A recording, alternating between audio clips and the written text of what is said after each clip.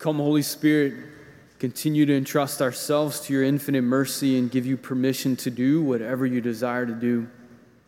Pray that you would make our minds and hearts and our souls fertile soil that you speak of in the gospel, that your word may bear great fruit in our life. Illuminate the scriptures for us, convict, console our hearts. Speak, Lord, for your servants are listening. Hail Mary, full of grace, the Lord is with thee. Blessed art thou among women, and blessed is the fruit of thy womb, Jesus. Holy Mary, Mother of God, pray for us sinners, now and at the hour of our death. Amen. I'm sure you've heard this past Thursday that our diocese released the names and of the history of all credible allegations against priests in our diocese, and even before we were formed a little bit back when it was the Archdiocese of New Orleans, we were still there. I want to address that today by reading a portion of Bishop Duca's press conference and then offer some comments after that. This is, again, from Bishop Duca at the press conference. He says, "Today I have the sad and profoundly humbling task of publishing the names of all priests, and in our case, a bishop and one seminarian, against whom there are credible allegations of sexual abuse of minors and or vulnerable adults in the Diocese of Baton Rouge. This list is based on the review of all 1,033 clergy personnel files of the Diocese of Baton Rouge from its formation in 1961 to the present. And it also includes some beforehand that were from New Orleans. When I committed myself in the diocese to this task soon after my arrival, my first concern was and has been for the persons victimized by this abuse, who have often felt betrayed and unsupported by the church." Just to comment here, it's really appreciated Bishop Duca's consistently saying that's primary objective here is for healing of those and validation of those who have been abused and their families, desire to be upfront about that reality and to encourage anyone else to come forward. It's been my hope that this will be an important step that will help those men and women whose lives have been so deeply violated. I have also hoped that this will give a sense of the scope of the allegations in this diocese. My prayer is that this list will be a sign of a new level of transparency and openness in the way we respond to allegations of abuse and care for the victims. Some have asked why we must do this.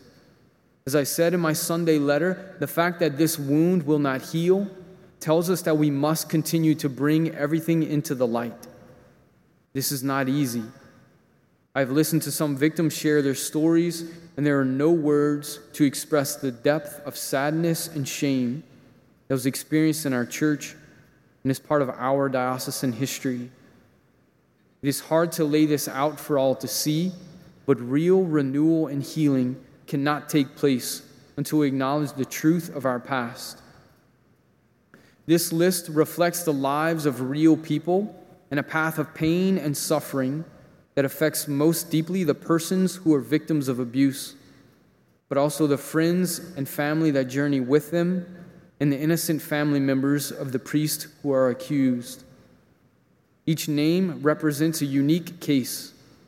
Some had only one victim, and others' abuse gouged a wide path of pain in the lives of many victims. I know that there may be some names that are a surprise and some revelations will cause pain in extended families and friends. I deeply regret this. It is my hope that all those friends and family affected by this list will be treated with the respect they deserve. In the process of creating this list of names, I have heard from some, and even felt this myself in the beginning, that once this is done, we can move beyond the crisis mode and get back to normal. But I've come to see quite clearly that in this thinking, there is already a return to an old standard to once again sweep it under the carpet. This list is not the end, but an attempt to open the door on child sexual abuse that none of us want to open. In every case of abuse on this list, I'm sure that the victim was told, don't tell anyone. They heard this from the abuser, but also from the church, sometimes overtly. Okay, we will take care of Father, and you just keep this a secret. Or they felt an unspoken, institutionally expressed rule of the church that you're just not supposed to talk about these things. Unfortunately, to keep the status quo, the victims of abuse must bear the pain for others' peace of mind and must do this alone. My hope is that this list is a concrete sign that we want to talk about this. Hopefully, a victim of abuse will see a name on this list and say, that's me. And this will give them the courage to go to a trusted friend, counselor, family member, or come talk to me and share their story and no longer bear the pain alone. We must be willing to share the pain, admit our part in this tragedy so that we can help ease their burden and be for the victims of sexual abuse a support and not a barrier on the path to healing.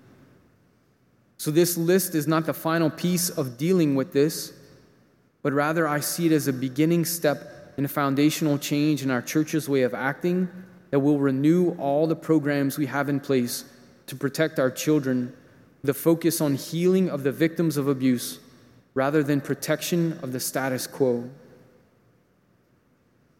It's been a gift, I believe, in the way Bishop Duca coming into our diocese and taking this on head on, inviting outside people to come in and to look at the files, again, to lay everything bare, be completely transparent with that reality, and that's part of the list is being put forth there.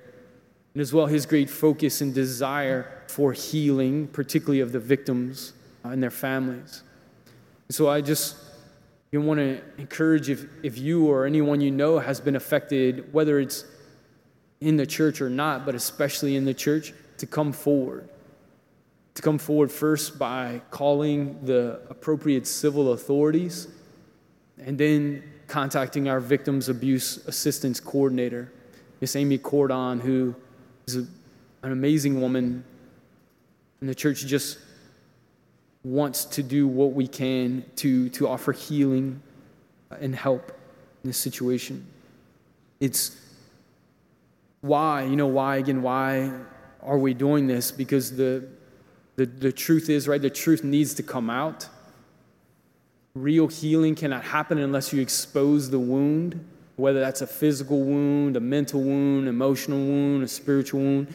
So it's the reality of exposing the wound to the light so that the mercy of God can come in and bring healing and grace, especially, again, by those who have been perpetrated, but also the family and also the entire church, right?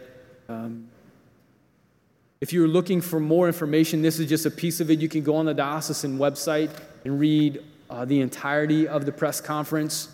You can see the list. It was in the Advocate, other places, but it's on the diocesan website as well. On the diocesan website, there are frequently asked questions and answers that are present, maybe some questions that you may have. They're there. The current policies and procedures are also on the website for you to see. I encourage you to go and to look at that. People have asked me, a question that people have asked me, like, okay, Father, like, what's different? Is anything different happening? And certainly, as I've mentioned in the past, progress has been made, and continual progress needs to be made. Certainly in the last number of years, right, that the evaluation process pre-seminary and during seminary is much more robust than it was before. I know that personally because I'm part of that process now, and it's why I get a number of questions about that as well. And I offer this next comment about the list not as an excuse, because there are no excuses for one instance. Zero. This is horrible, right? One instance is an absolute tragedy, and especially any time of trying to sweep it under the rug. is significantly worse. But I offer this in a question to people asking me, like, is anything different? Has anything changed? And if you look at the list, at least currently known, right, this we know is going to encourage victims who haven't come forward to come forward, and blessed be God for that, so that it can come to the light and we can deal with the reality and bring healing and justice where it needs to be brought. But if you look at the list of the diocesan priests of all the credible claims that have come forward, they've either been from the 1980s or earlier. So there hasn't been an instance in the 90s or since then. But again, that's what's currently known. That's what's currently there. So I don't offer this at all like as an excuse or any of that. But just to say that people have asked me, has progress been made? Certainly. Does more need to be made? Absolutely. There is an instance in 2002 of a religious priest who, it doesn't say though, the information whether that was in our diocese or not. Yeah. What's next, right? Will we continuing to look at what's called the Dallas Charter and the processes that we have in place when an allegation comes forward and perfecting that? A loophole that has come up, I guess, in a sense, is that while with the priest, the processes are really, really clear, and there's a no exceptions policy in the sense, like once something happens, boom, like all these things go in place and the guy's removed and all these things. But there needs to be more accountability on the level of the bishops, making sure that the policies that are in place in every diocese are being done, that they're being handled the way that they should, either through negligence or willful, and that if something comes up against a bishop, that there's more accountability as there too. Like that is something that needs to be happening and to change in that regard. Certainly, again, looking at and implementing the reality of the processes that are there and holding those, being more vigilant in that regard. I want to read a passage of scripture that has come to mind for me as we're dealing with this reality. This is from the first letter of St. John, the first chapter. It says, "Now this message that we have heard from him and proclaimed to you, God is light, and in him there is no darkness at all. If we say we have fellowship with him, while we continue to walk in darkness, we lie and do not act in truth. But if we walk in the light as he is in the light, then we have fellowship with one another, and the blood of his Son Jesus cleanses us from all sin. If we say we are without sin, we deceive ourselves, and the truth is not in us. If we acknowledge our sins, he is faithful and just, and will forgive our sins and cleanse us from every wrongdoing. If we say we have not sinned, we make him a liar, and his word is not in us." And part of the reality of this process is the recognition of the sin of priests and bishops. Serious sin, crime.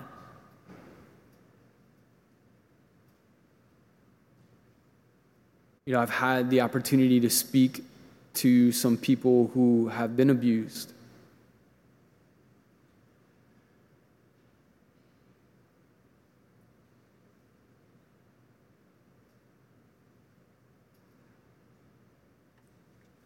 It's an unimaginable suffering that I don't know.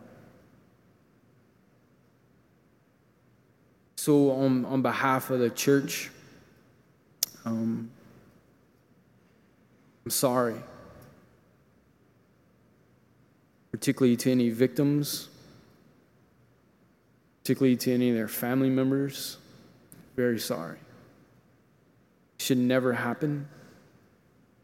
Never happen by anyone, to anyone, most especially not by someone trusted to be a spiritual leader. It's definitely more egregious in that case. and especially when in the times that has been tried to keep quiet. Sorry for the rest of you, right? Not an exciting time to be Catholic, that you have to deal with this. Sorry for that. You have no part to play in it, dealing with the reality of it. Ask, though, for your continued prayers and vigilance, right? And also confidence. The scripture says that the light of Christ, right, has shone in the darkness, and the darkness has not overcome it. That's part of this passage as well. The light of Christ is shone in the darkness, and the darkness has not overcome it. There's no darkness that the power and the light of Christ cannot heal and transform. Nothing. And so we entrust all of this, and again, especially the victims, especially their families, to Christ, to the fullness of his light, fullness of his mercy, and our entire church as well, for healing, transformation, and authentic renewal. Also want to say a little bit of a word to any young men, I mentioned this before, but I'll repeat it again, who may be feeling a tug at some level of the priesthood on their heart. I'm sure right now it's probably like, no, all right, I'm running in the other direction. Be not afraid. Be not afraid to respond to the call that the Lord has laid on your heart. The priesthood is a gift, not for perfect people, but a great gift. Great gift and a great joy. And now more than ever, we need good, healthy men to say yes, to live the call that the Lord has placed on their hearts and created them for. The church needs you. So be not afraid. The Lord provides every single grace, and despite the difficulties that come, or whatever it may be, I absolutely love being a priest. It's a beautiful gift. Amazing, amazing gift of the Lord. We offer my sincere apologies, which I understand do not do very much for the victims, families, and to you as a church. And pray and encourage anyone who has been affected to please come forward. We go forward confidence in the mercy and the power of Christ. The blood and water that came forth from the heart of Jesus as a fountain of mercy is for us. So let us pray.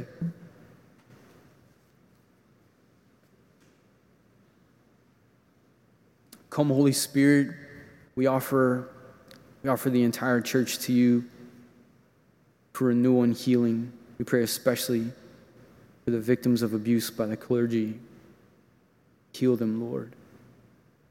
Even miraculously heal them. Pray for protection and constant renewal moving forward in the transformation of your church.